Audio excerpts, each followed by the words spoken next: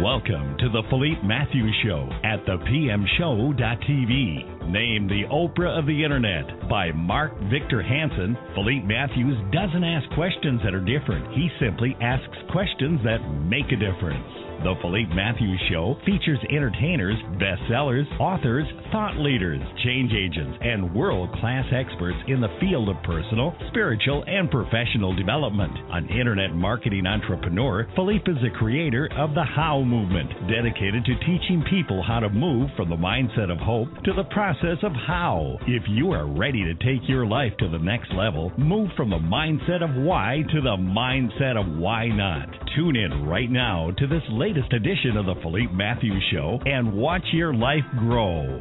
And we're back, ladies and gentlemen, with another brilliant mind on the Philippe Matthews Show. We have Dr. Louann Brizendine, best-selling author of two phenomenal books. One, of course, you know, it's called The Female Brain, and the other is called The Male Brain. And she is on the phone with me right now, calling in from the luscious San Francisco spot. How are you, Doc? Just fine. Things are good up here at UCSF in San Francisco today. We've got nice weather for a change. Fantastic. Well, every time I come to San Francisco, seemingly it's always nice weather. I don't know why. I always miss the bad weather, seemingly. I don't know what that is. You must have a lucky star. Now, you were born, are you from Sausalito, or what part of San Francisco are you from? You know, I was born in Kentucky. Well, excuse me. I was born in Hazard, Kentucky.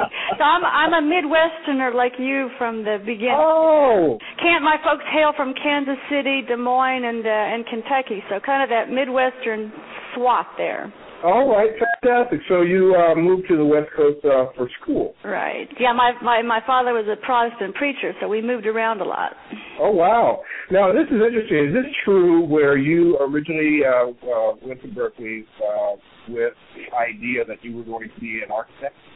Yes, actually, I spent my first 2 years at UC Berkeley in architecture school, drafting, etc., and then I gradually decided there were only 2 women in my class in those days of about a couple hundred, so it wasn't exactly a welcoming place for women in those days. And my idea was I wanted to design environments for people, houses and things that would maximize their creativity, which was like my 18-year-old idea of what I wanted to do. And I didn't realize that I wanted to help design it from the inside out in the brain. So I got interested in neurobiology and hormones and behavior, since lots of my professors at UC Berkeley in those days were the greats and founders of the whole field of hormones and behavior. They were doing lots of work on sexual drive and testosterone those days, which was known but hadn't really been worked out quite as well, and looking at things like that hormone oxytocin. That's not OxyContin, it's oxytocin. That's right. There you go. And it's called the love hormone and the cuddle hormones. It's released when you cuddle or when you give a massage or you get a massage. Also, it's released in males and female brains at orgasm. Nice. So that was all being discovered there, and somehow I thought that was a pretty interesting, compelling career to go into, studying the brain and hormones and sex behavior. What else is more interesting at the age of 18, 19, 20? Absolutely. You're telling on yourself, Doc. You're telling on yourself. Now, that was during the feminist movement, too, so I was also a feminist, and participating in that whole movement at UC Berkeley, so...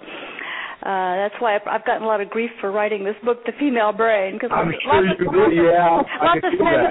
of feminists feel that it's anti-feminist, which I disagree with. But there you have it. Now you know all. I know all, and I feel great about it. And here's the thing: you graduated from UC Berkeley in neurobiology. You went to Yale in medicine, and Harvard Medical School in psychiatry. Right. Mike, aren't you tired? You know how it is. You never sort of look if any of us knew what our life was going to be like at 18, 19 for the next 20 years, we'd think, oh my God, that's too hard. I wouldn't do that. You just play it day by day, year by year. You don't kind of look for it. But yeah, so UC Berkeley, then Yale, and then Harvard, and I stayed on faculty there in Boston and Harvard for a bunch of years after I finished there before I got recruited out here to University of California, San Francisco. And I founded a clinic here at UCSF called the Women's Mood and Hormone Clinic. Oh, fantastic. We're going to talk about that as well. What I want to talk about is really your journey, not just as, a noted doctor, but also as a celebrity. I mean, fame is something that you really can't predict, and you sometimes don't even know how to manage it and handle it. But I want to know how your female brain changed as you began to ascend in becoming your own. And I mean, going from a student, and then the next thing you know, you're years later you're on Oprah. I mean, that's a big deal, and a best-selling author. Right. I mean, well, it's going from being a doctor and a professor running a clinic to being in the middle of a big media storm and having the book published, translated, and now into 29 languages. So oh my gosh! It went viral worldwide. So that was a bit. It took me out of my comfort zone, shall we say? Absolutely. I felt like how did you adjust? I felt like I was drinking out of a fire hose every day. For the first 2 years that it all went viral. So it's like you're not prepared, but it's like a lot of things in life. It's like ready or not, here you are. Sure, absolutely. My goodness. So let's talk about the differences a little bit between the male and female brain. Out of all of this that you discovered, what were some of the aha moments that you? I mean, we all know some of the things that are normal.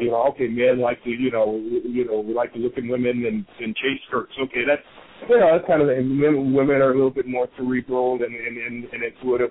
Those are some of the generalities that we all know of. What did you discover that was like, wow, I didn't see that coming?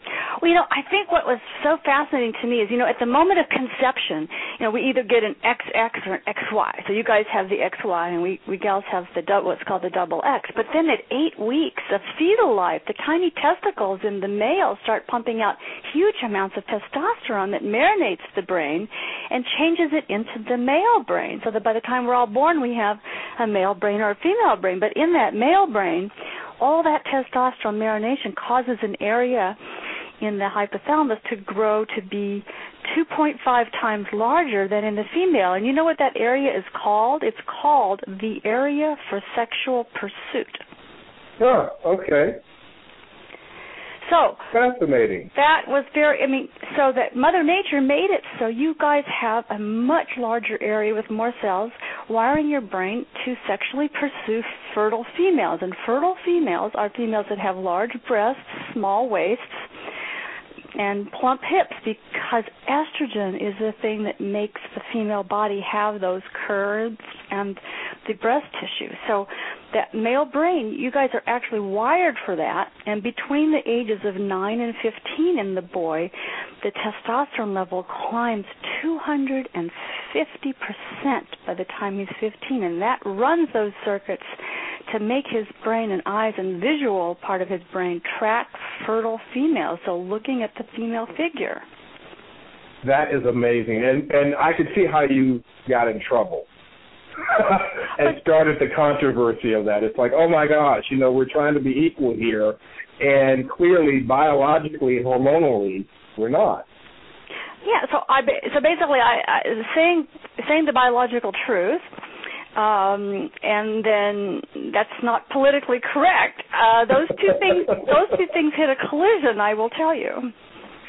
Well, what's fascinating is your desire to study the brain from the hormonal perspective and the behavioral perspective. Where did that come from?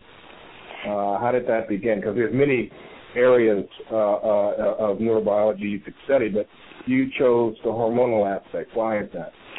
So, I got very interested back at UC Berkeley as an undergraduate in this phenomenon. One of my professors named Frank Beach, who basically ran the whole it was called the Beagle Dog Lab, because they were studying sexual behaviors in beagles, and he had this whole lab up in the Berkeley Hills. It was his scientific lab, and looking at how different hormones affected both the female and male canine sexual behavior. So that was fascinating. And then years later, though, when I was at Yale Medical School and I got interested in the field of psychiatry because females have a 2-to-1 ratio of more depression than men and more anxiety, and I thought, gosh, that's a dirty trick. that was felt very unfair, and I thought, gosh, but the thing is that double the rate of depression doesn't start because in childhood between males and females it's a 1-to-1 ratio,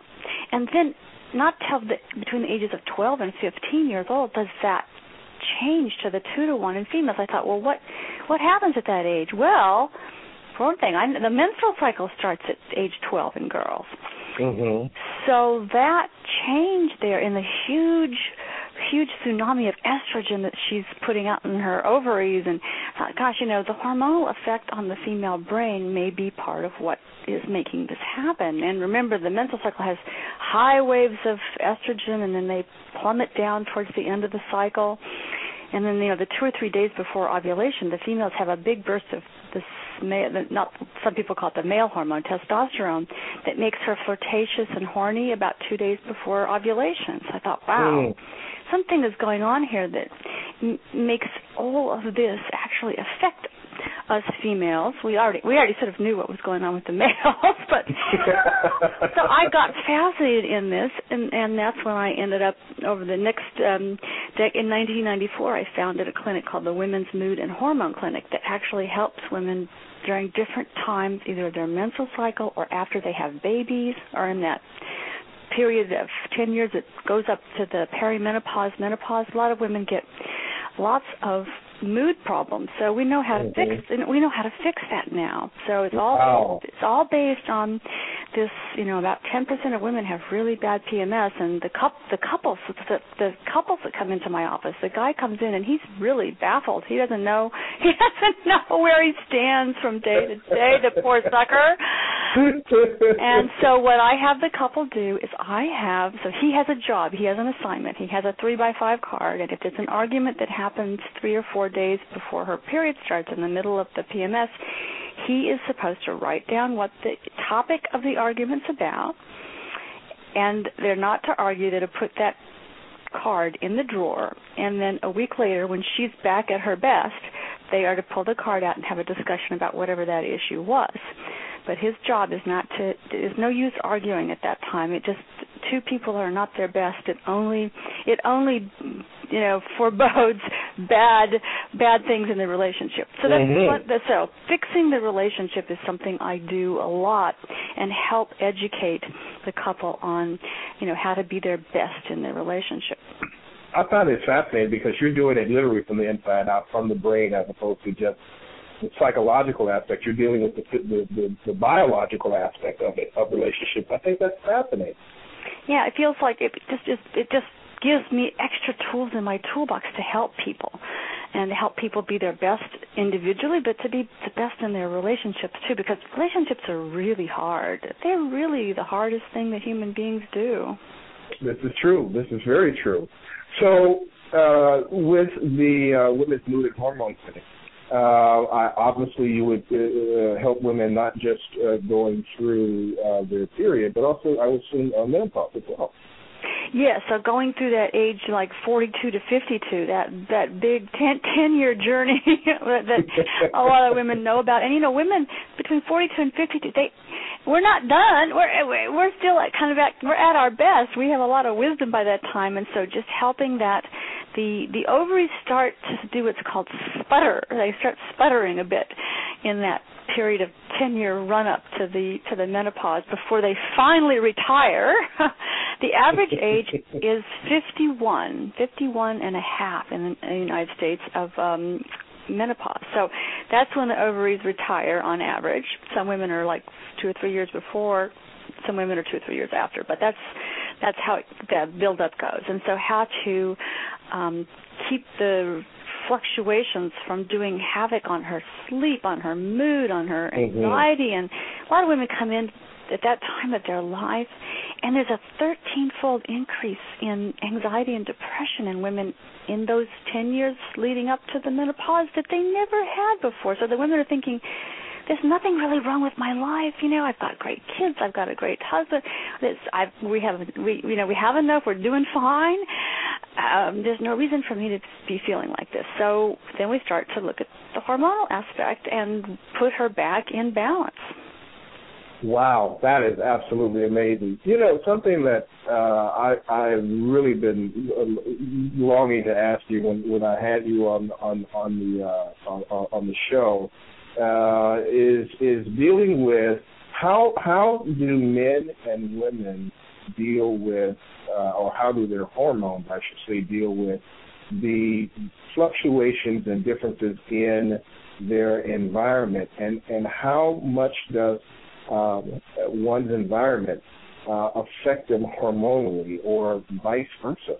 You know what I'm saying? So give me an example. So an example would be someone who, a boy or girl who is born into poverty, and what does that role play hormonally in terms of how do they handle this? The lack of having opportunity affect the brain hormonally? So you're pointing to a really, really cool area now of research in neuroscience and brain and hormone science, actually. And one of the fascinating things that happens, let's take the girls first. So born into a situation of either adversity or being born in America in a community where there's poverty, there's constant drug dealing, there's danger from being killed by stray bullets, whatever the situation is, being robbed, being raped, it's being in basically a war zone all the time, and never knowing whether you're safe and never knowing whether your bills are going to get paid. That experience in childhood, even though parents in those situations try their best often to protect their children from the effects of it, that's impossible to do. The interesting thing, the girls, it really affects their brain and their hormones that we know of in the following way, in many more ways than this, but this thing we know for sure is that they, because of that, get stimulated in their brain to go into puberty sooner. Fascinating. Now, that would seem to be bad news for those girls in a lot of ways, right? Because, if you start your period at 9, 9.5, 10, you're fully developed breasts by the time you're 10.5, 11, which a lot of girls in that community, there's a group of them that would seem to be bad for them. But what happens to the brain is when it gets all the stress from that kind of almost living in a war zone, Mother Nature made it so you would try to quickly become fertile so that you can procreate quickly before you get killed. Wow. So this is really a basic fight and flight response. You've got that, and it stimulates the brain to go into puberty earlier. Fascinating. And it has the opposite effect in the boys for some reason. It sometimes delays puberty in the boys. So the stress reaction in the female brain versus the stress reaction in the male brain is quite different. And scientists are fascinated by this disease, and lots of research is going on in this area. There's a very, very cool piece of a lot of this is coming out of Montreal, out of Canada, out of a fellow named Michael Meany's work for about the last 15 years. But what they've discovered is that girls that have been really kind of grown up in abject poverty, but also in very stressful poverty situations, if they get some kind of a situation where there's increased safety and increased someone that is a safe person that they can relate to, say like a social worker at the school, in a lounge or something that's always open that the girls can go to, a lot of some of the traumas they experienced in childhood can basically kind of rescue some of their hormones and brain circuits. And the hypothesis is it can help them not go into puberty so quickly. Wow. So the hormonal. So it can be reversed. There is a point where it can be reversed. Yes, that's exciting to me because to me what that means is that if we were, we've taken away the funding in schools for nurses to be at the school or for, music teachers or for all kinds of things that were places, and we don't forget having like a social worker or a lounge where just the girls can go hang out in the junior high years, say in grades 5 through the biggest bang for your buck for intervention would be grades 5 through 8 if you had that kind of a place where you had a very maternal kind of social worker in a girls' lounge just at any school could really be useful to a lot of those in a biological, hormonal, and a brain circuit sense. So is there a point of no return? I hate to ask that question, but is there a point where the environment or the damage done by the environment neurologically, where those fight and flight processes are just so, the stress is so great that the brain permanently changes? The brain is what we call, the concept of plasticity. The word plastic sounds like maybe something that's a hard plastic, but the concept in brain science is it's kind of like molten plastic. It can form into other shapes, and then you can heat it up, and it can form into others. So that concept in brain science is basically very new and has been able to show that it's never too late to rehabilitate the brain, the hormones, the body, the mind is possible at all ages, even into old age. So even though you had traumas and grew up in an adverse environment early in life, that does not mean that you cannot reform new brain circuits to take over from those old. Wow, now that's exciting. It's very exciting, and it speaks, it means that at any point that someone is able to intervene in a helpful way for a person who had lots of early trauma, early abuse, early neglect, grew up in an impoverished environment where basically they had nothing but drug dealers and guns and whatever around. These things can be reformed in the brain. You can go back to school. You can have some therapy. You can have, there are lots and lots of things for new experiences that can help rewire the brain in a positive way that can ameliorate or reduce the negative effects of that early impoverished environment. Well, now here's I guess the next logical question, and that is for those who are newly experiencing poverty or financial struggle for the first time due to this new economy that we're in. Let's call it the 99%. People who've got everything right now, they've lost their home, they can't find a job, and so there's a new level of stress that they thought they would never have to experience again.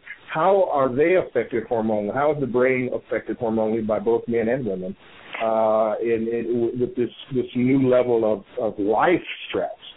Well, one of the things that happens in all of us, let's say that it's a person who, they'd already grown up, done their education, gotten whatever job they have, whatever, and they have a major reversal. They lost their home, and they feel like they're back to square one. So let's take that individual.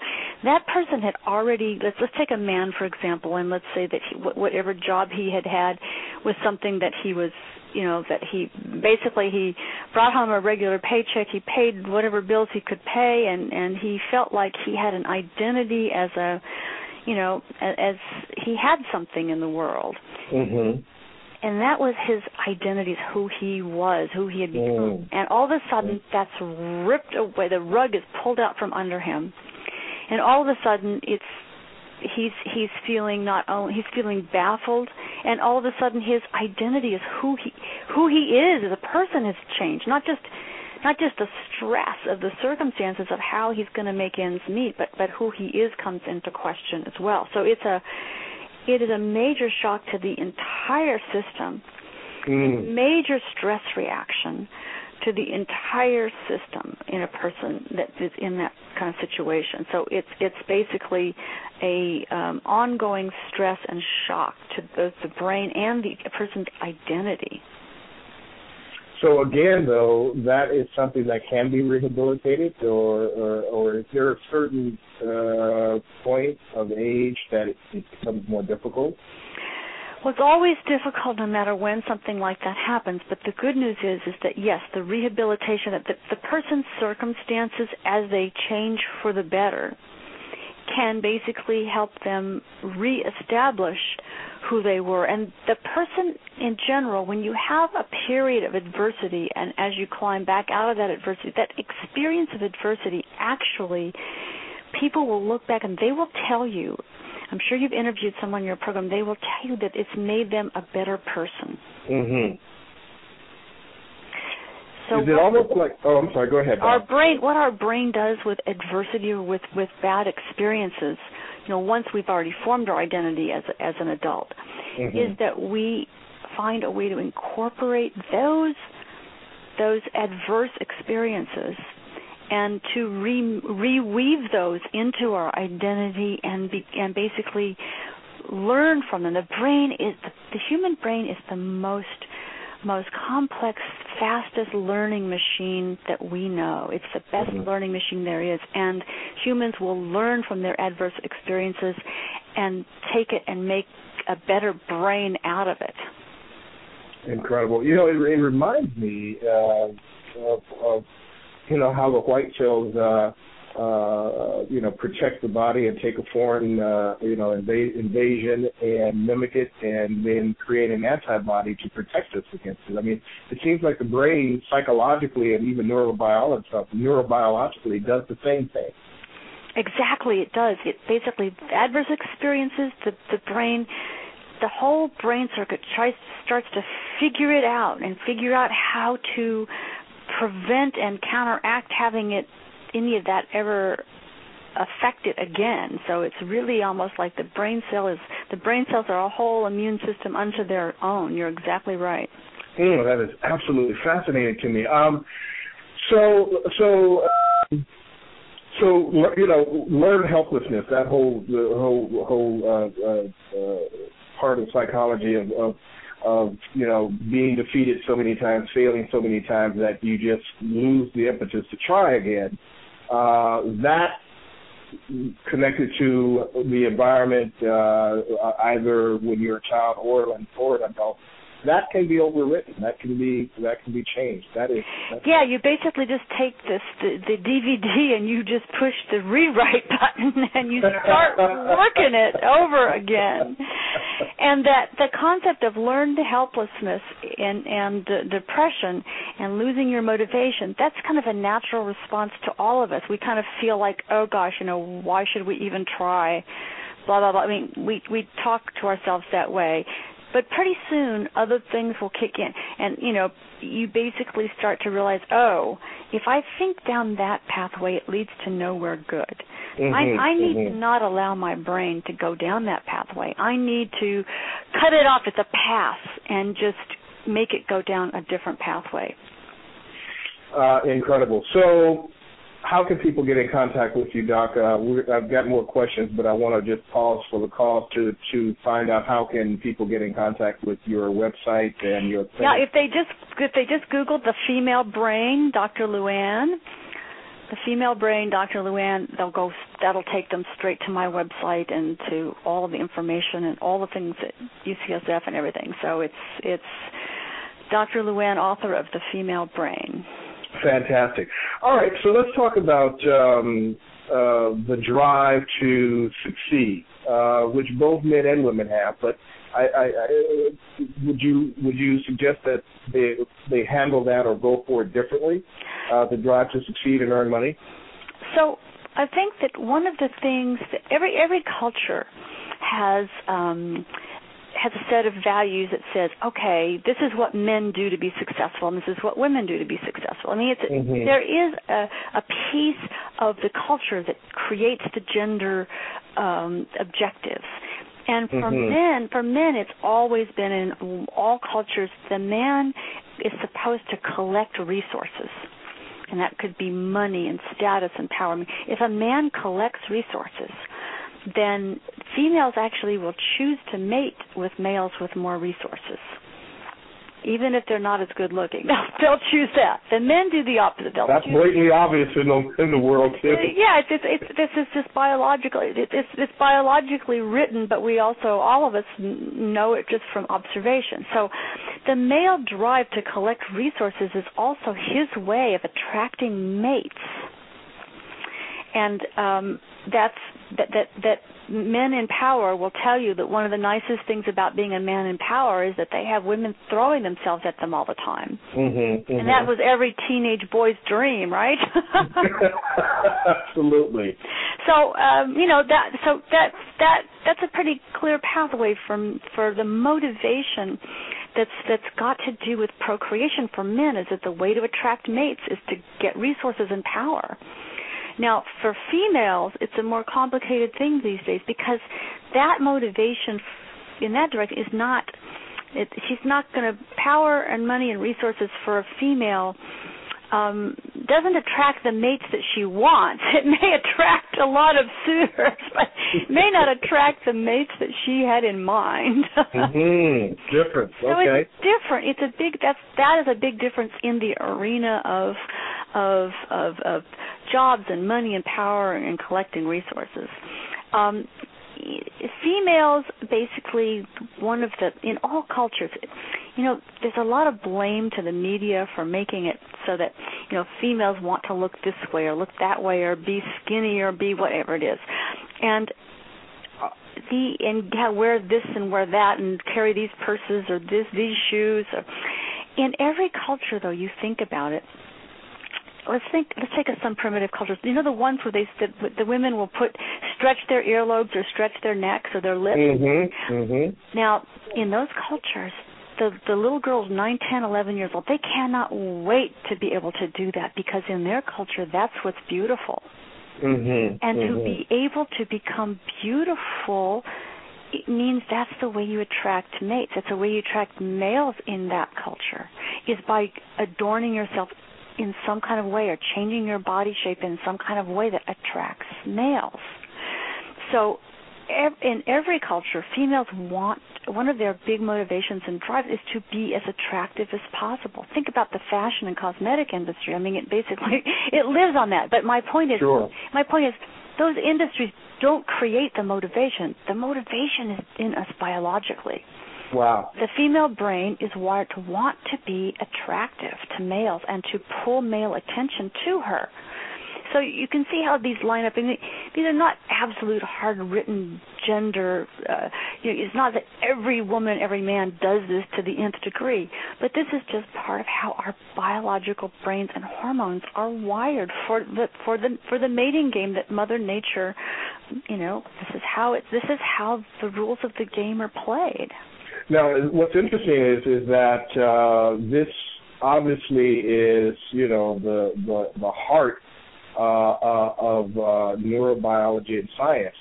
However, there are brains that I don't know if I would use the term just get discombobulated.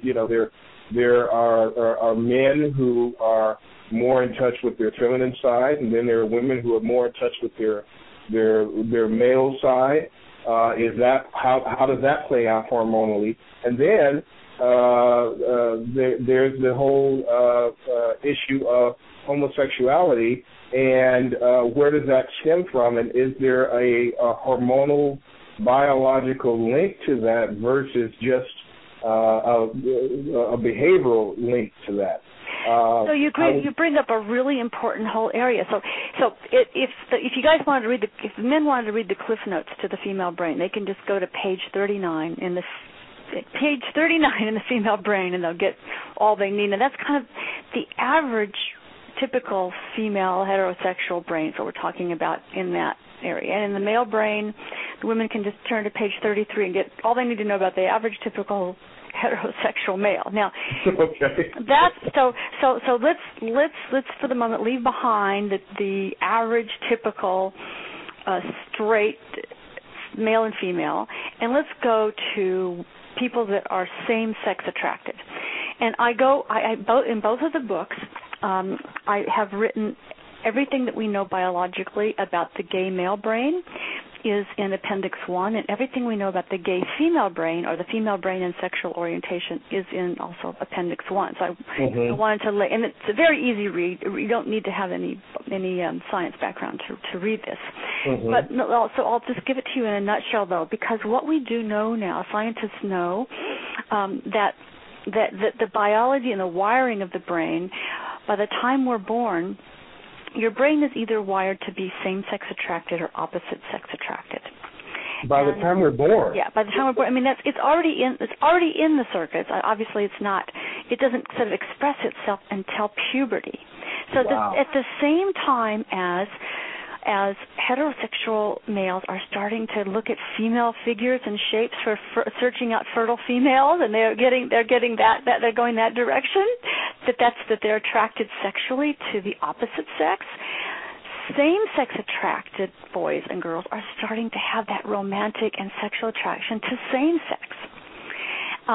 And we know that this is also kind of embedded in the brain circuits. We know that it's probably genetic. It's probably how the brain circuits are formed. But some very interesting studies that are out of Sweden have been able to show that males did a study where they took straight guys and gay guys, and they had them smell the pheromone. A pheromone is what's called an airborne hormone. It's not BO, it's not like sweat, but it does come as a subtle, hardly noticeable scent from our sweat glands. So that straight guys are repelled by the pheromones from male sweat glands, but very attracted to the pheromones from female sweat glands. Now, gay guys are they're sort of disgusted by the pheromones from female sweat glands, but they're very sexually attracted to those from male sweat glands. Fascinating, okay. And the nice thing about looking at that is that these tests, they don't even know what they're being tested for, and they're scanning their brains in the brain scanner to look at the whole circuitry for attraction. So it's almost like reading the brain circuits or reading the mind based on these pheromones. So it's a very it's a biological natural state for gay brains to be same-sex attracted, and it comes from probably specific genetic wiring. They're born that way. It's not like a moral decision. It's not like it basically is. You're either same-sex attracted or you're opposite-sex attracted, and biologically that's the way you are. So there's nothing that so is it kind of like a Russian roulette scenario where there's nothing really environmentally that triggers this? It's biological. If you think so, a lot of things that happen in our environment can actually have part of our genetic wiring come out. Let me give you an example of something that's what's called perfect pitch. It's an example in a different area. So perfect pitch, there's about maybe 5, 6, 7% of the population that has the genetic wiring for perfect pitch musically. But it only comes out if you get musical training before the age of 7 years old. So you can see the environment elicits this genetic wiring in those people with perfect pitch. But if you didn't get the musical training by age 7, even though you have the genetic wiring, it won't come out. Do you know what I mean? So I guess that let's say your brain is wired to be same-sex attracted, but you never really ever in your life had the opportunity for that. It was never elicited in any way. You might grow up and you might or might not end up with somebody of the opposite sex, depending on what culture you're in. There were, for eons, they've married off gay males to straight women in many cultures. That's the only opportunity there was. So, so it's the environment does matter, and I think lots of high schools today are very much more accepting and helpful to that coming out process as the development of the teen brain unfolds. If you're going to be same-sex attracted, that's when it will happen, is in puberty, just like it's happening for the opposite-sex attracted teenagers. So, I think it's allowing for people's natural brain wiring to come out and unfold, and to be able to accept all of our citizens and for equal rights in the world. Finally, California is getting with the program, at least at least part of California. So, but it's all it's allowing the part of the natural brain wiring to come out. Now, this is absolutely fascinating, Doc. So I'm going to throw one more at you, and that is looking at someone who's famous, but this is something that is a remarkably growing trend, especially in the area where you live in San Francisco. We look at Chastity Bono changing over to Chaz Bono. How does say that again? Chastity what? Chastity Bono changing over to Chaz Bono. So what do you call that? Transgender. How does that change hormonally when someone feels that they have been they're born a woman, but they feel like they are a male in a woman's body, or vice versa? Right, and that happens often. It's very rare, of course, but it happens at a very young age. There's a lovely program on 2020 that Barbara Walters did a number of years ago, and looking at I think there were twin boys that were born. One of them did all the boy things. The other one, though, liked to dress in girls' clothes and really thought insisted that he was a girl. And had what's called was the gender identity of that child was female. So the brain was a female brain in a male body. And those things, of course, can happen, or a male brain in a female body. And, only since modern science and medicine have been able to do something about that, have we been able to help people transition from a body that may have been the wrong body, since the brain in that body is of the opposite sex. So that is happening more and more, and I have several of my students at UCSF who basically have made the transition already. I know one of my male students who had been born female, he transitioned over, and they give you the testosterone, and it takes a lot of years to transition over. And he says the only sad thing is that as he got more testosterone, he got into his adult years and transitioning to male, he also went bald. And as a girl, when he was younger, he used to have a wonderful head of hair. So. This is absolutely fascinating, and I am just honored that you brought this level of research to the celebrity level, so that people can really get a chance to read about this in a format that's befitting of a layperson, and so I just honor you for that. I think you're absolutely fantastic. Well, thanks so much for having me, and any of your listeners who want to come over to San Jose on the March 17th, 18th weekend can come to San Jose to the I Can Do It Ignite conference. Yeah, talk to me about that. This is Hay House, correct? That's Hay House, yeah, and it's in San Jose. It's the I Can Do It Ignite conference, and I'll be there speaking there on the Sunday. So have people come, and they can come ask me their own questions, and we can have a chat more in depth about some of these issues that you and I just started to scratch the surface of. Absolutely. Anything new? Is there another book coming out? Something new? Well, I'm working on the love brain, but the male and female brain and love. That's a trifecta right there. I'm loving it. There you go. So thank you so much for having me. It's been a pleasure talking to such an intelligent gentleman who has lots of the best questions I've ever had on a radio show. I received that, and I'm honored by it and honored by you. Only one thing, I would love to have you come back later on when your book comes out and have you back on the show. Okay, well, in the meantime, enjoy The Female Brain, page 39. That's for you.